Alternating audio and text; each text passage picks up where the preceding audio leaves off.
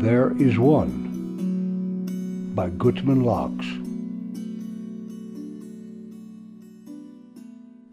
Number 10. Consider. One life fills all. The one life fills the 10 fingers equally. The one life enlivens the entire body. The fingers appear to themselves to be separate beings, but this is not true. Separate fingers, yes. Separate beings, no. The individual's body has one life. The physical body of humankind, that is, the body of man, is one body.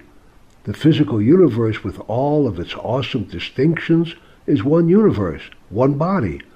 This is seen in God's statement through the prophet Jeremiah. Am I a God near at hand, says the Lord, and not a God far off? Do I not fill the heaven and earth? And again, for the Lord thy God walks in the midst of your camp.